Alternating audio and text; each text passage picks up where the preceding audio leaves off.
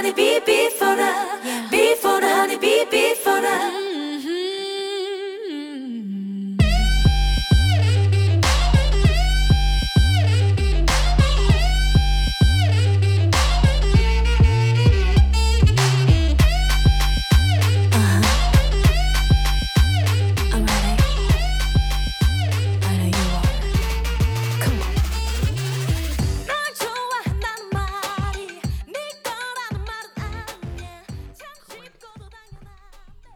This is KSQD, Santa Cruz Community Radio for the Monterey Bay. Welcome back to the Hive. This is Dion O'Reilly. I'm here with Farnaz Fatima and Laurence White. We're going to be talking to Laurence White, a Santa Cruz poet. But first, let me tell you a little bit about them. Laurence, who prefers the pronoun they or them, is a non-binary, Kentucky-born poet who lives here in Santa Cruz. Their latest publication appears in the anthology, What Keeps Us Here? Songs from the Other Side of Trauma. Laurence is a poet, teacher, and a healer.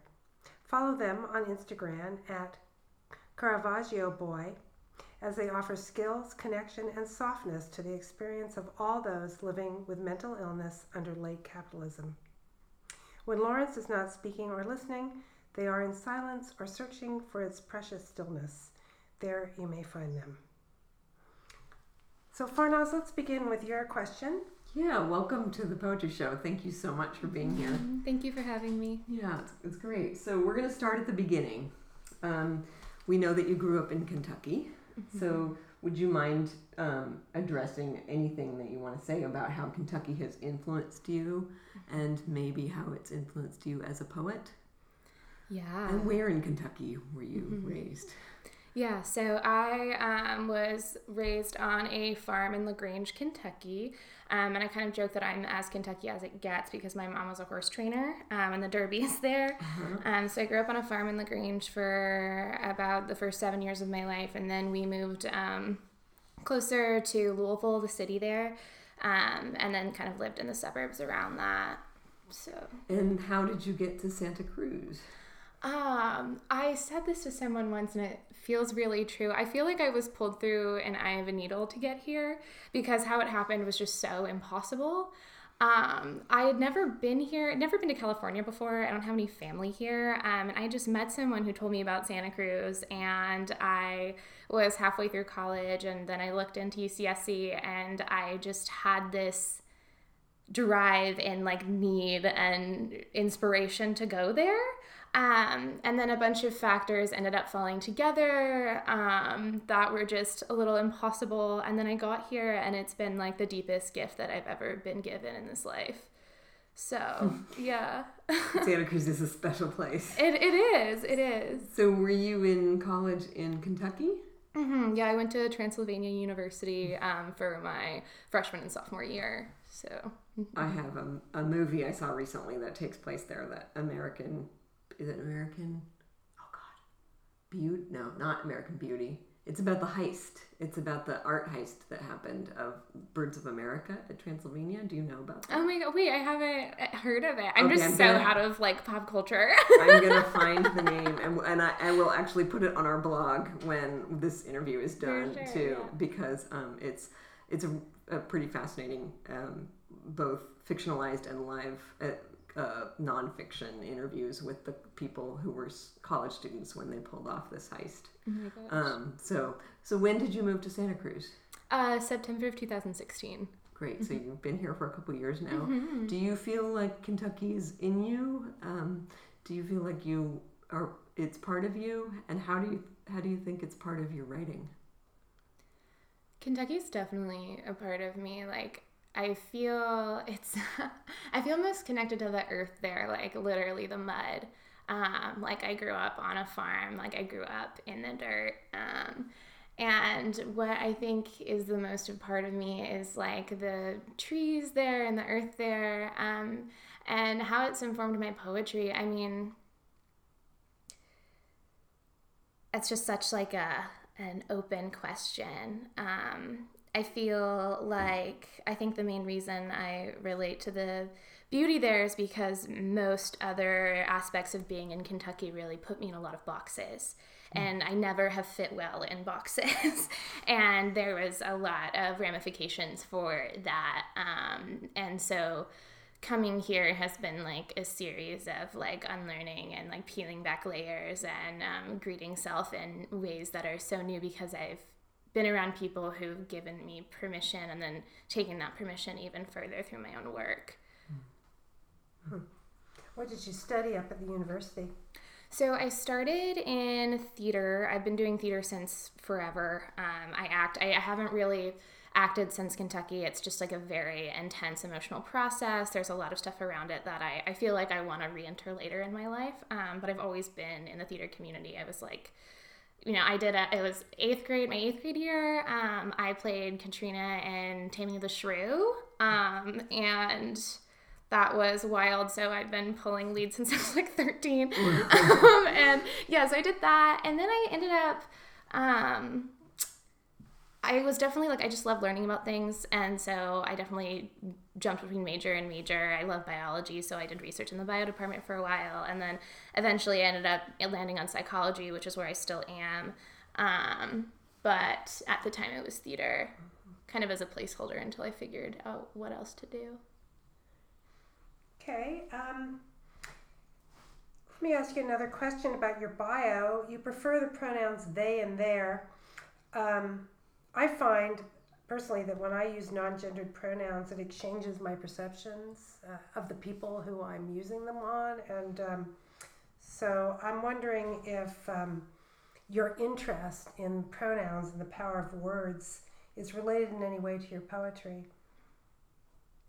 I mean, it's all related, and I think, I would almost, I could speak like kind of poetically about my pronouns. I could go on and on about self and multitudes and always feeling like more like too much for one person. And also like I understand that talking about it that way is nuanced, and I think that there's more of a place right now in our culture for when speaking about that to be more careful and grounded in the language I use. And so for me, like pronouns, I mean, I see like identity as sacred and partially impersonal and untouchable.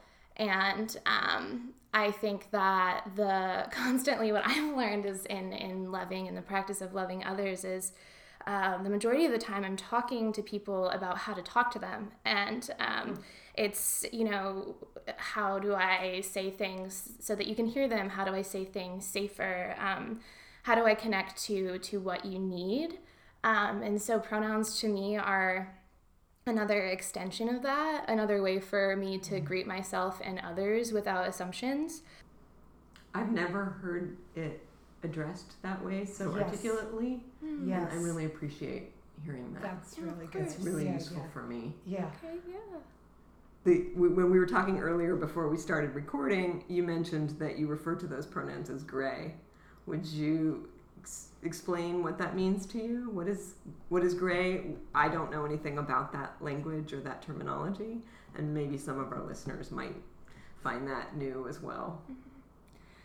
Yeah, just to preface all of it, so there have always been trans people, gender non-conforming people. That's something that has always existed, and a lot of people point to how that was way more alive and accepted in indigenous cultures, and how the binary is a very colonial construction.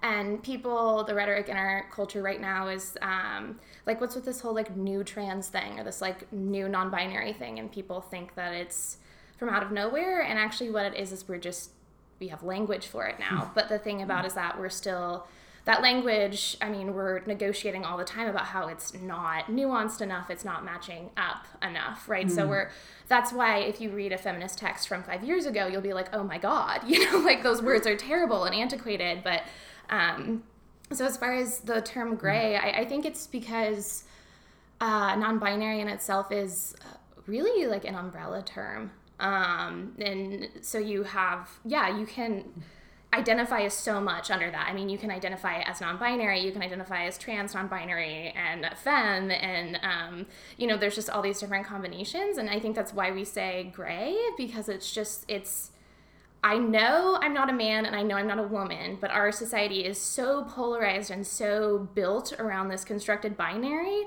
that I just need to be something else, and that's what we have right now. Mm-hmm. Makes a lot of sense. Thank you for elaborating. Why don't we hear a poem, shall we? And let's remind everyone, I'm Farnaz Fatemi. We're talking with Laurence White, and my co-host is Dion O'Reilly. We are on K-Squid 90.7 FM. And let's just mention our website too, hivepoetry.org. And you can find us on Facebook at the Hive Poetry Collective. Okay, Laurence, why don't you go ahead and read your first poem? Okay, this one is titled After Kara Haney.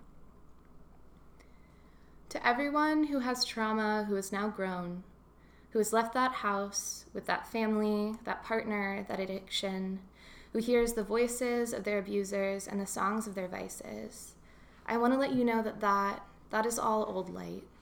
Set down the blade. Turn away from the funhouse mirror you have been made to believe was composed of the straightest sand and silver. Every voice in you that says you are not enough is bodiless. The caustic burn of that impressionable star has died. It may seem like it is you who hates yourself. It is not. It is that star and its stray, undying beams that are creating this illusion. You are grown now. It is safe for you to love yourself. It always has been. They just convinced you otherwise. Remember, you too are a superheated force of infinity. That you have a glow that will go on forever in the minds of people you touch. Remember that you too can be kind, that your words can heal. I have been patched up by voices more vital than stitches, even while bleeding out. Remember, your kindness towards yourself is the door to everything you've ever wanted from this world. So go. You are so permeable for a reason. It is so you can leave love like light wherever you go without even trying. It will flow through you like the sweetest water, and you will make the whole world new from your baptismal body. As the people you love watch you love yourself, and then them, and then this living without bows or second arrows, they will think first, I am so happy, and then maybe they will think I can love myself too. Thank you, Laurence. So beautiful. That was Laurence White reading After Kara Haney here on the Hive Poetry Collective at KSQD Santa Cruz. This is really a poem about self-love, and you end the poem with, I can love myself too. I think we all know how very difficult it is to love ourselves, and it really seems like your poetry is an attempt to help others and maybe even yourself with that. Is that so?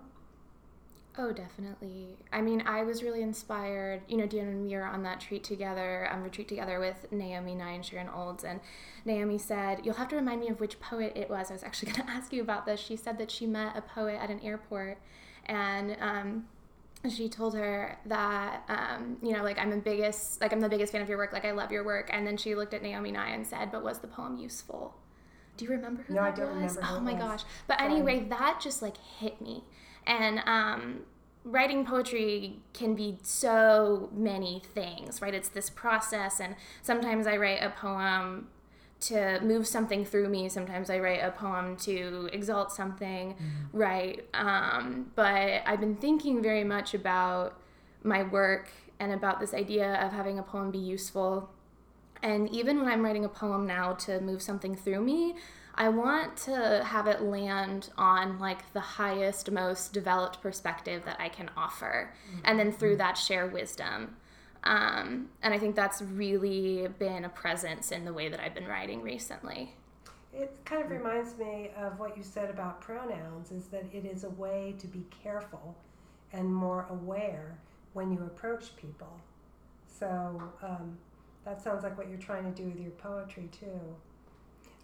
I really see a lot of Christian imagery and undertone in this poem. The baptismal body, every voice in you says that you're the superheated force of infinity, and you talk about leaving the family. And Christ said that you must leave your family if you want to follow Him.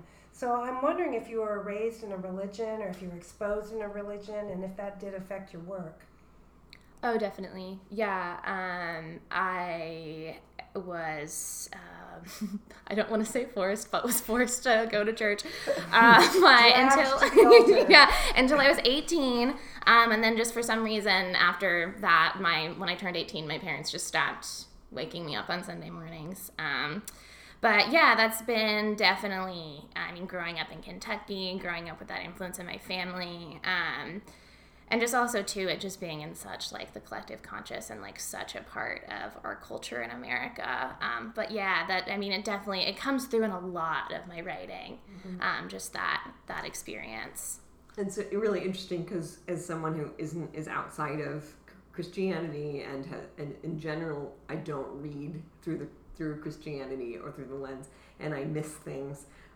When I read this poem, I read many images that are related to vision and perspective and what gets illuminated. So the funhouse mirrors and the light and the stars and the beams and the illusions and that infinity, they're all about perception and how both and redefining the way that people can look at themselves and look at each other. So a lot. It sounds like these are themes for you and things that are important to you as well. But I really responded to those that way of reading very much similarly. The sort of power of the poem is the way that you can leave love like light wherever you go without even trying. And so for me, I was really moved at that point that the speaker is inviting that both for everybody that is being addressed, but also themselves. And I also wondered at the end, Dion, is this an invitation mostly to the self or the multitudes outside and self? And it doesn't, there's no answer, but I love that it can work both of those. It can include everything and everybody. Yeah. Oh. Yes, please. I didn't really ask you a question, but I'm glad you have something to say, because I just wanted to let you know how I was reading the poem. Yeah, please. Yeah. Go ahead. So, just you bring up something really beautiful because both of your perspectives are true. This poem I actually wrote. Kara Haney is a Dharma teacher at Insight Santa Cruz, and I practice Vipassana, and that's my practice now, and which is all about, finding truth and uncovering and coming out of delusion is the fundamental part of that practice. And I actually wrote this. She had a Dharma talk and I was driving up Empire Grade and this poem just gripped me and I ended up pulling over to the side of the road and typed it furiously on my iPhone and then have slowly, edited since. But both are true, right? So in it, there's this Christian imagery, this kind of nascent theology that I had, and then also there's this breaking from it, this idea of radical love and, fundamentally, love for self, I've learned, is love for others, and the only path to truly loving others is through loving self. So in that way, all of it, it's the dialectic. Both are true. Mm-hmm. Lovely. So do you have a meditation practice? Do you meditate every day? So I'm still building daily. I have a work schedule that's a little irregular, so it's been hard to find a rhythm. But I go to sits at Insight every week, and what I've been doing recently, I've found really restorative is doing longer sits rather than doing shorter ones every morning. So I've been taking my cushion to Westcliff and doing sits for 35 or 45, and that's been more, I think, what I've needed. So yeah, I do. I am very effortful with having a regular practice. Well, let's pause right now. In case you have just tuned in, this is KSQD Santa Cruz, and you're listening to the Hive Poetry Collective with Dion O'Reilly and Farnaz Fatima, and we are interviewing Laurence White. Also, be sure and check the Hive blog, hivepoetry.org. After each show, we'll add information about our guests, and we'll also add information about poetry-related events. So we know that you sing also, and do you play an instrument as well? Yeah, I play guitar. So first of all, where can people find your music? So right now I have one little bedroom EP that I recorded with my friend Alex under their project named Chaotic Fudge. So you can find that on Bandcamp. And then I have a single on a Santa Cruz DIY tape and released by Shallow Dive Records. The tape's called Stay Gold, and my track on it is called Homesick. So both on Bandcamp. So we're going to listen to that in a minute.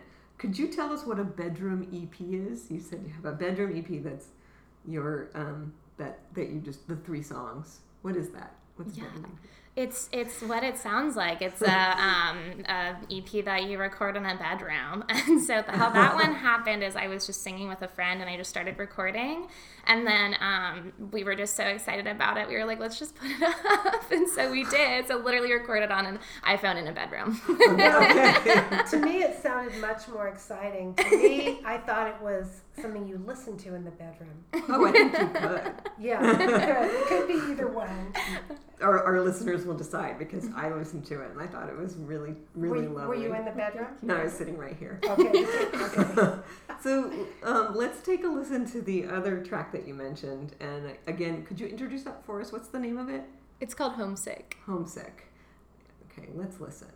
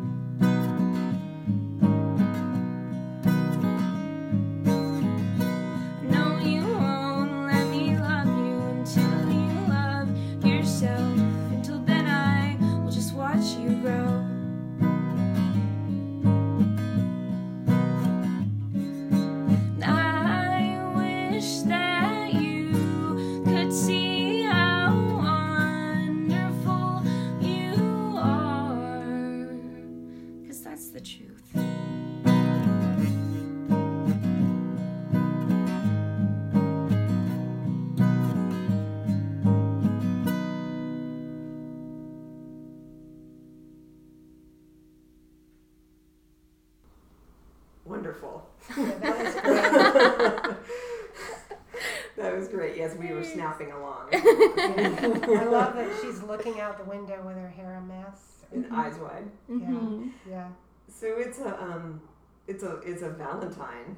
Yeah. Just to at least one person, but it could be to. I mean, I just was so cuddled by it. Do you say that you're so cute? Do you Can you tell us about the relationship between writing songs and writing poems, and where the twain meet and how they don't? Mm-hmm. So funny. I don't know why that question. I just don't have an immediate answer to. You would think I would have thought about it, but I think they're both just so similar in some ways and so different than others. I mean, oftentimes when I'm writing a song, it very much I write a song because there's absolutely nothing else I can do with it. It won't fit into a poem, so I have to put it into a song. Is often what happens. And then poetry is a lot more of a dissection, and then music tends to be a lot more of a, I know this is a charged word with some connotations, but an exorcism, so, yeah. So when you wrote that song, did you feel... Exercise? Yes. Did you feel you were exercising something? Yeah. Well, that one I wrote, so since I moved to Santa Cruz, I've never felt homesick for Kentucky once. It's never happened. But there was a while last year where I had to leave Santa Cruz for a few months, and I was so homesick. It was embodied. I was sad. I missed my friends. And then so I took that and then basically just wrote a song celebrating all those. It's basically a collage of moments I've had with different people here. And just, yeah. And that's how it came out. I feel like in music, the melody can do a lot of work for you. Mm-hmm. It can impart a lot of emotion that you don't get. Sometimes you don't get that when you're writing poetry. Sometimes I listen to songs and I'm kind of jealous. I'm I wish I could write songs because... I agree, yes. Then you get to use the melody. Music. Yeah. Mm-hmm. Well, I think it might be time to read another poem. But first... This is KSQD, Santa Cruz, 90.7 FM. You're listening to The Hive, Poetry Collective. I'm Deanna O'Reilly. I'm here with Farnaz Fatemi and Laurence White, who is about to read one of their poems. Go ahead. Thanks. This one's called Butter. I used to be afraid of butter. There was no delicate tray or knife to be found. Bread was eaten, plain. Though good, it was a messenger of famine in my ungodly hand. My mother called me sugar. Maybe that's why I don't put it in my coffee, the bitterness a symbol of resistance.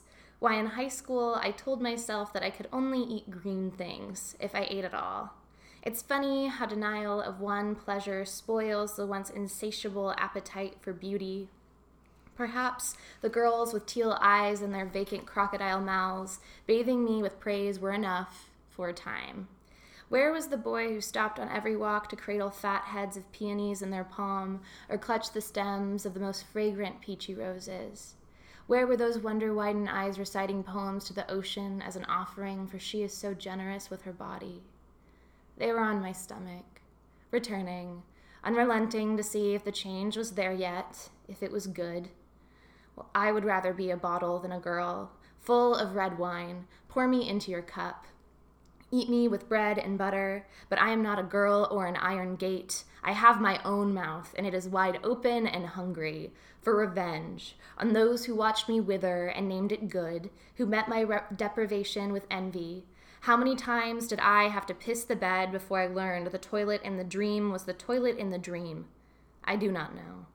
But food on the plate is food on my plate, and your idea is entirely your own, and I want my bread covered entirely in butter. It's got a good mixture of intensity and anger, and then a kind of lightness to it, because I think we all have fondness for butter. And just saying, I want butter, is just something everyone can relate to. And I also feel like if you ever get a manuscript together to get published, maybe you should call it Fear of Butter. Mm-hmm. Yeah. that would be a great name for it. Well, that's interesting, because part of what I think is the duality working in this poem is that resistance to desire and desire it's not as light as the question of eating, but it's part of it. And to me, it's about this person finding out what desire is and permitting one's own desire, although it's sort of in the form of revenge. So it's a little darker in some ways, but the fear of butter being the fear of saying I want, and I'm hungry. And the fear of fat is, for women to be afraid of fat is a terrible thing, because we're trained to be afraid of it. Yeah, we need fat, to have breasts and to feed babies and to have curve and shape. It's good to be soft and round, but we're trained not to be. And that I would rather be a bottle than a girl full of red wine. Pour me into your cup.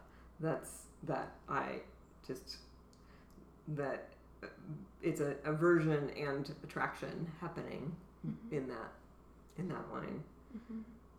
I think by the end the speaker is embracing want so clearly. It's I think, Dion, you said this, it's sort of an insistence on self-care and self-love, but it's done really refreshingly about butter. So would you have something to say? I'm sure you have a lot to say, actually, but could you talk about the relationship between food and other desires? It comes out, obviously, in certain ways in the poem, but you might go past the poem as well. Yeah, so this poem is definitely my experience with unlearning the shame that was inculcated into me through diet culture. And I think that, the relationship to food and desire, I think, is very explicit. And, especially if we're talking about people socialized female, there's this whole through line of making yourself small, of over apologizing, of not having needs, and that being like the paragon of femininity, and also engaging in diet culture. So this poem is really a commentary on like saying, in my experience in the work that I've done, recovery from any type of traumatic abuse, whether that be interpersonal or cultural, if you inhabit a marginalized identity, the first step is anger. And that it's not where we want to stop, but it's that a necessary step is realizing, hey, wait, like I've been treated horribly and I participated in it. So this poem is really about getting angry about all the ways that me taking up space and being like present in the world and experiencing joy and beauty were confined and made small by my participation in hyper-focusing on my body in order to ward off the interpersonal violence from others for the size of myself. It sounds like the family is involved here, the mother, but also all the peers. And there was a lot of positive reinforcement for becoming thinner and thinner is what I see in this poem. Yeah, I see it. I have had multiple friends with anorexia who have been at incredibly low weights and have had doctors telling them you need to eat, that were receiving compliments from other people. Multiple friends, like 3 actually. So that's very spot on. Yeah, I was a high school teacher and I saw it a lot. I have some questions about how many times did I have to piss the bed, that line, before I learned the toilet in the dream was the toilet in the dream. I just love that line, but I'm not sure if I know what it means, except for it's about denial of bodily functions is what I pick up there. And then I kind of wonder if dream has a double meaning of actually being in a dream and then having a dream to be something. So could you tell me what that line meant to you? Yeah, that line to me is very much in a placement, putting something where it belongs. And that's kind of, I spoke to the work that I've done is taking my shame and actually realizing it's anger and then putting it where it belongs. And so the idea of the toilet in the dream is the delusion that I was participating in, that I had to do anything other than nourish my body and enjoy life. I think that what a lot of what women and people don't understand about wanting to change their body and wanting to be something that they're not is they feel like if they work hard enough and deprive themselves enough, they'll reach some kind of goal that is some admirable goal. And really, the hardest thing of all is to really love yourself. And that is the most admirable goal. And yet that's not what they're really working toward. So I think it's really important to insist on these issues as women, and I'm really glad you are. And you just can't do enough of it, because no matter how far we've come, it just seems like this still is an epidemic in our society. Mm-hmm. I think that line goes back to me to the theme that I keep seeing in the work that I've read of yours, about perception and reality. And so to invoke the dream that we think it's so real, we pee in the bed because the toilet's there, and so that, like, what is what I'm seeing real, or is it something that's been fed to me as real? Certainly in the local context of this poem is about what does it mean to be beautiful, or to be good looking, or to be performing as the gender I'm supposed to be performing as. But in a bigger picture, that's this question of can I define real for myself and not have it be put on by other people, which I think that's what I'm trying to get at. I see that through a lot of the things that you're making. It's a really excellent image, because I think it's something that almost everyone experiences. Yes. Almost everyone Right. has that experience, and it must be a fear of violating social norms and just letting yourself go. Mm-hmm. Well, yeah, and I think that language is so, applicable to what it means to relinquish control of your body, right? Because if you nourish yourself and stop engaging in diet culture, then your body can do whatever it wants. People say all the time, like, let yourself go, or I let myself go. When actually, it's a bad thing. When actually that's like, no, you're just giving yourself permission to like be, to be in the body. Like, your body knows, like, feed yourself and it'll do what it needs to do. And like everything else is like just this monster that's been like created and perpetuated in our culture that is having an incredible impact on people's lives, that is like so violent.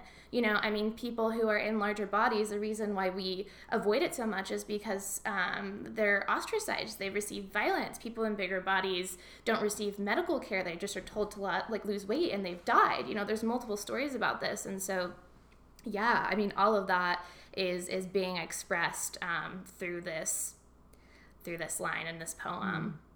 Yeah, the flip side of that is if you go to a doctor and you're thin, they never think there's anything wrong with you. Well, I think that's more like being a woman or being read as a woman. They never think anything's wrong with you. That's what that is. Rather than your body size. You're making it up. Yeah. Well, in case you just tuned in, this is KSQD Santa Cruz, 90.7 FM. This is the Hive Poetry Collective. And you're here with Farnaz Fatimi and Deanna O'Reilly, and we're talking to Laurence White about their poetry.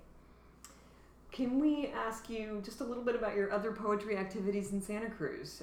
We know that you attend Word Church and Sub Rosa, and could you tell our listeners a little bit about those communities?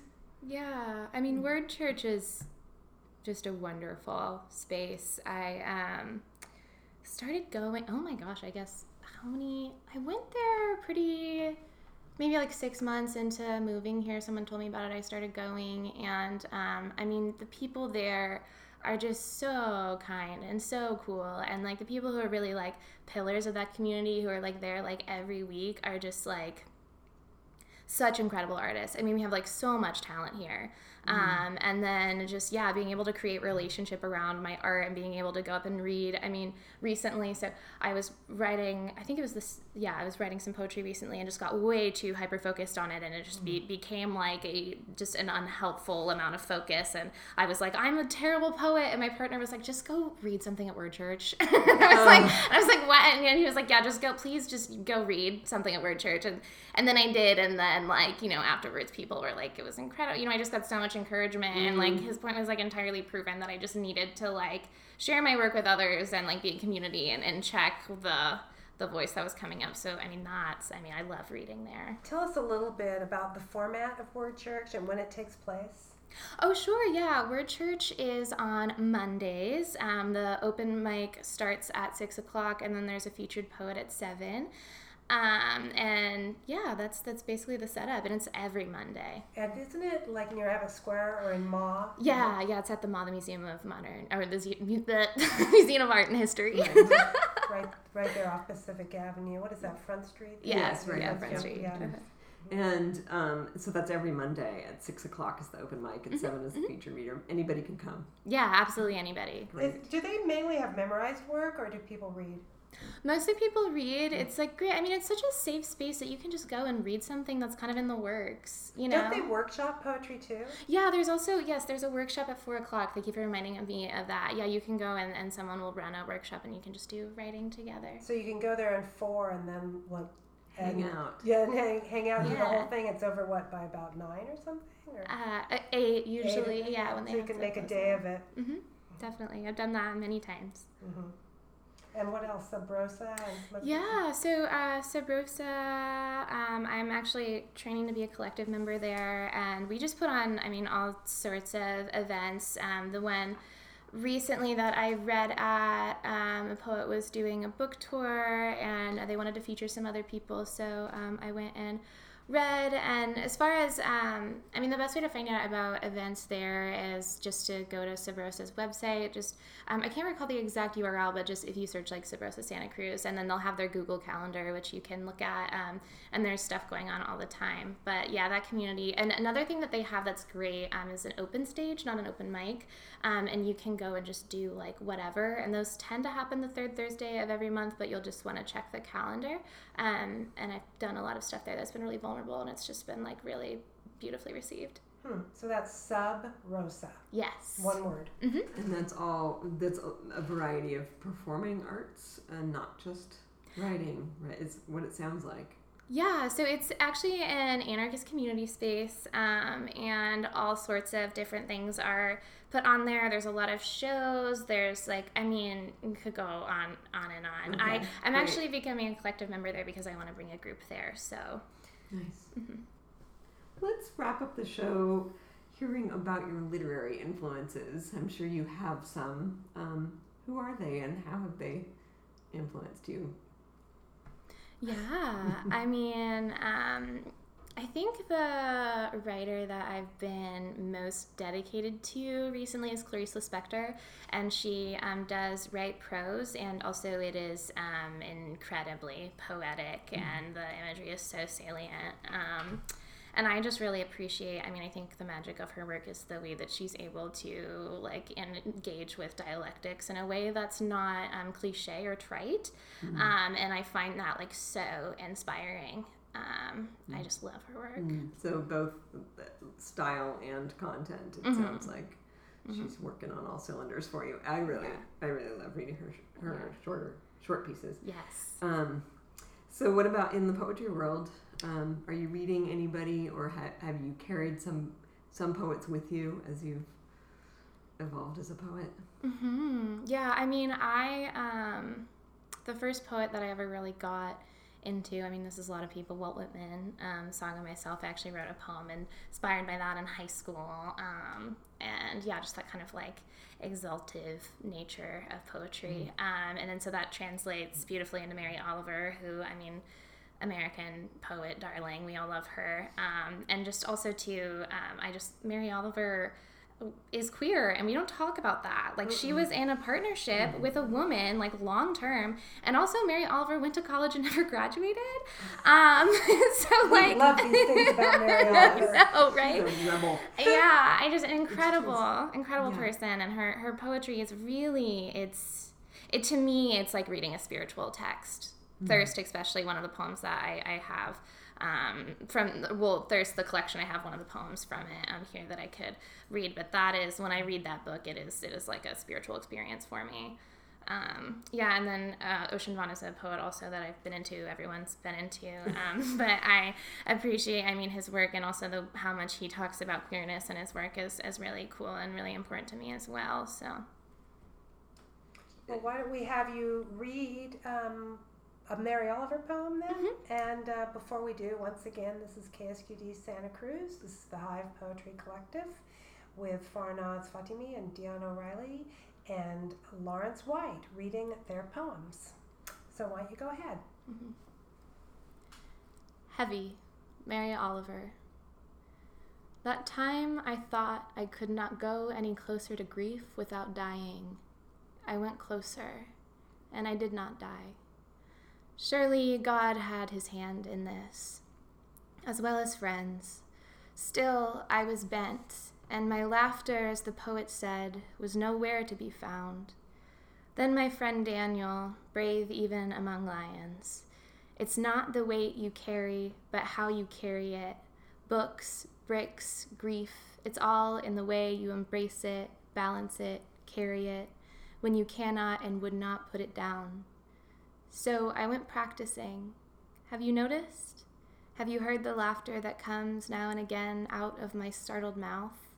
How I linger to admire the things of this world that are kind, and maybe also troubled. Roses in the wind, the sea geese on the steep waves, a love to which there's no reply.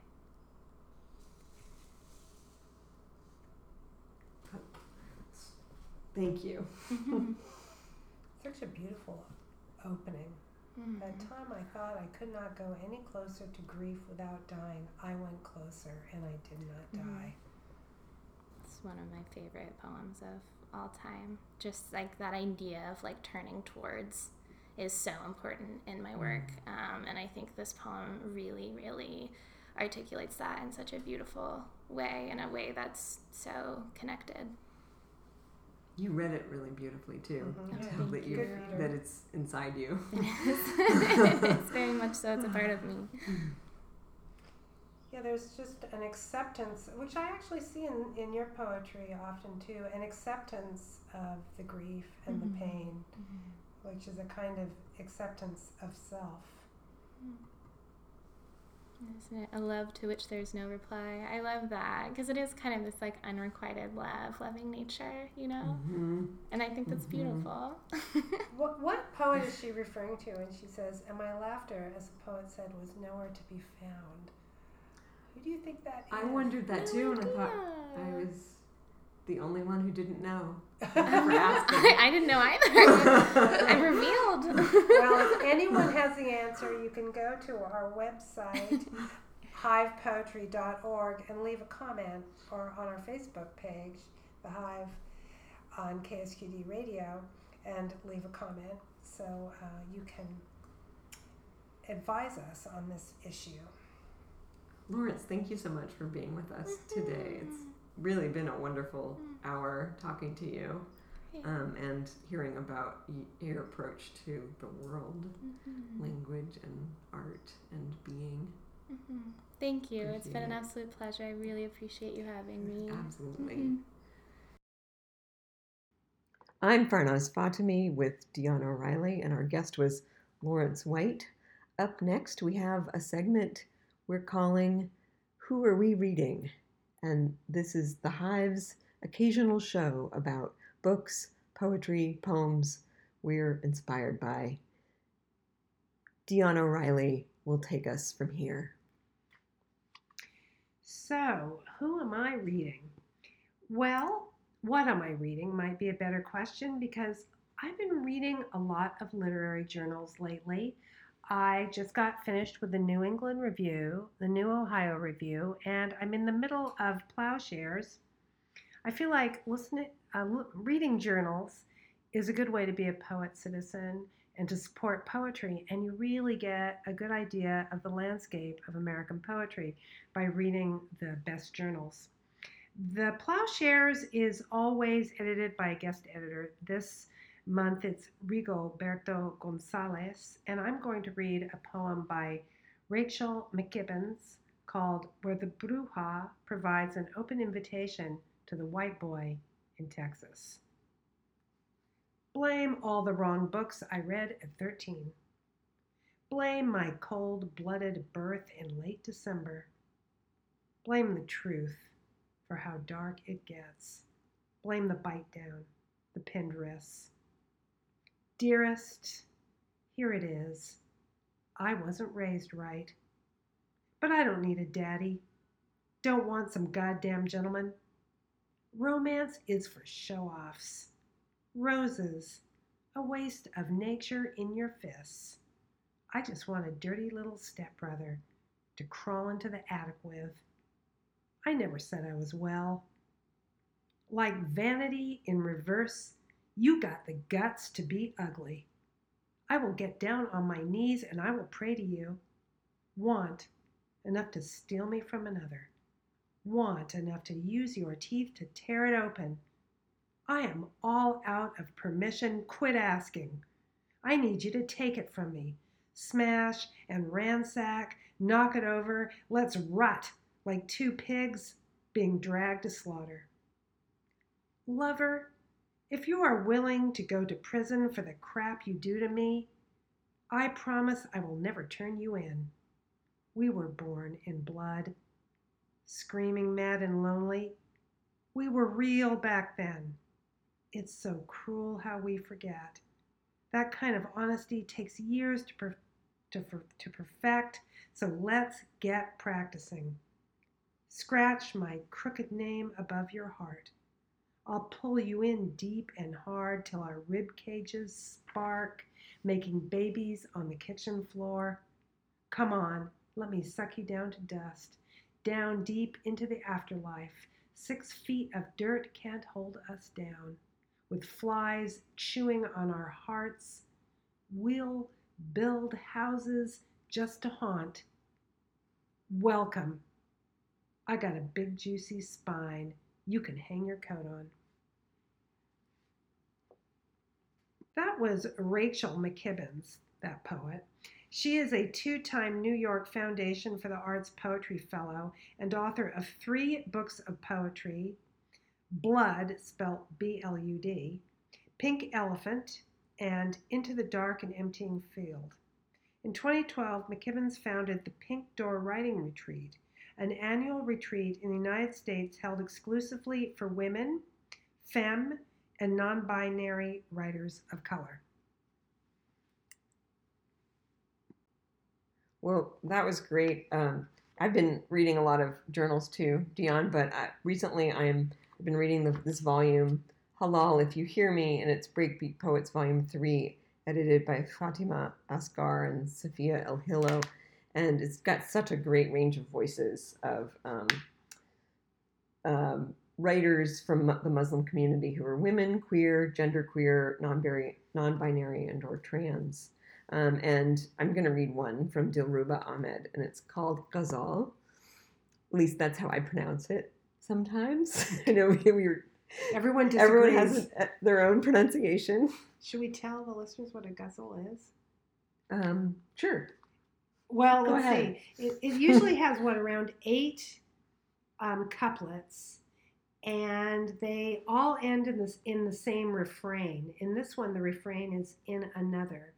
And it's leapy like a gazelle, which is, I think, the term ghazal is related to that. And each couplet can stand on its own. And I think there's more. There's usually rhymes in it, but this one doesn't look like she does. Oh, yeah, she does. There's a rhyme right before the refrain. It should rhyme with the couplet before, but this one it doesn't. Okay. Yeah. Hard to hear sometimes when you're only hearing it and not looking at it. Right. But worth thinking about when you're listening. Mm-hmm. Isn't there something about the name at the very last couplet? Oh, that's right. Yes. Also, the tradition was the poet put their name in at the end, and you'll hear that this woman does not, but she does refer to a woman in love. Yes. So that is the poet. Okay. It's wine I need. Is it a sin to have another? No harm in Merlot, no harm in another. In Ramadan, we'll break our fast with dates and wine. Must we pray in one room and dance in another? Crushed blossoms at the end of the summer teach me how to coax nectar from the bloom of another. Burned rice on the stove again. What's to love but my imperfections? You'll forgive me another. Butter by a kettle always melts, warns the proverb. Heated, greased, we slip one into the other. When inexplicably you enter my prayers, I hear messages from one God or another. Me encanta cantar cuando estoy sola en el carro. My mother tongue dissolves. I speak in another. Heart thief, enter the fields like a woman in love, vase in one hand, shears in the other. Wow. Yeah. That is a great ghazal. I'm going to read you her bio from the book. Dilruba Ahmed's debut book, Dhaka Dust, won the Bakeless Prize. Her poems have appeared in American Poetry Review, Blackbird, Alaska Quarterly Review, New England Review, and Poetry. New work has recently appeared in Agni, Kenyon Review, Copper Nickel, 32 Poems, and Plowshares. Thanks, Farnaz. And if you just tuned in, this is KSQD, Santa Cruz 90.7 FM. You can also find us on hivepoetry.org and on Facebook at the Hive Poetry Collective. And we're going to finish off the show here with Farnaz telling us some must-know poetry news from the Monterey Bay Area. Before I get to the calendar, I want to remind our listeners that we, after every show, when it's posted, we will also add links to the journals that we read from, Plowshares and New Ohio Review and New England Review, also to the book that I read the poem from, and especially we will post links about our guest today, Laurence White, and their contact information for Instagram accounts and for some of the music we heard and some of the music we didn't hear. So be sure and check out our links for all that information. At thehive.org. Thehivepoetry.org. Oh, sorry. Hivepoetry.org. And again, once again, on Facebook, we are the Hive Poetry Collective. I am Farnaz Fatemi, and I'm with Deanna Riley. And stay tuned for Poetry News. Actually, it's called the Must Know Poetry News by the Hive. And let's start with tomorrow, Monday, at the MAW, the Word Church takes place, as we mentioned earlier in the show, every Monday. The workshop will be at 4 p.m. Sign-ups for open mic at 5:30, open mic itself at 6, and the featured poet at 7:15. So get on over to the Museum of Art and History. On Thursday, May 9th, a big poetry reading will be at Peace United. Get there early for seats. This is affiliated with a university event. The reading takes place from 5:20 to 6:55, and it's through the Living Writers series. Brenda Shaughnessy will be here reading from her new book, The Octopus Museum, and she will be reading with Ellen Bass, our very own. The next week, on Tuesday, May 14th, at 7:30 at Felix Culpa, Poetry Santa Cruz presents Robert Fanning and also our own Rosie King. And then finally, also part of that Living Writers series at UCSC, this time up in the Humanities Lecture Hall on Thursday, May 16th, Daniel Berzitsky will be appearing and reading. So much to do and see. Always so much to do and see, and always more. We are really lucky to be in such a productive poetry world here in Santa Cruz. Well, tune in for Rick Kleffel next. Celephatron? That's right. That's Good it. job. Ambient music. And tune in every Sunday here at 8 o'clock on KSQD Santa Cruz for more poetry. 90.7 The Hive. I'm Farnaz Fatemi, and Deanna Riley. Thanks for joining us tonight.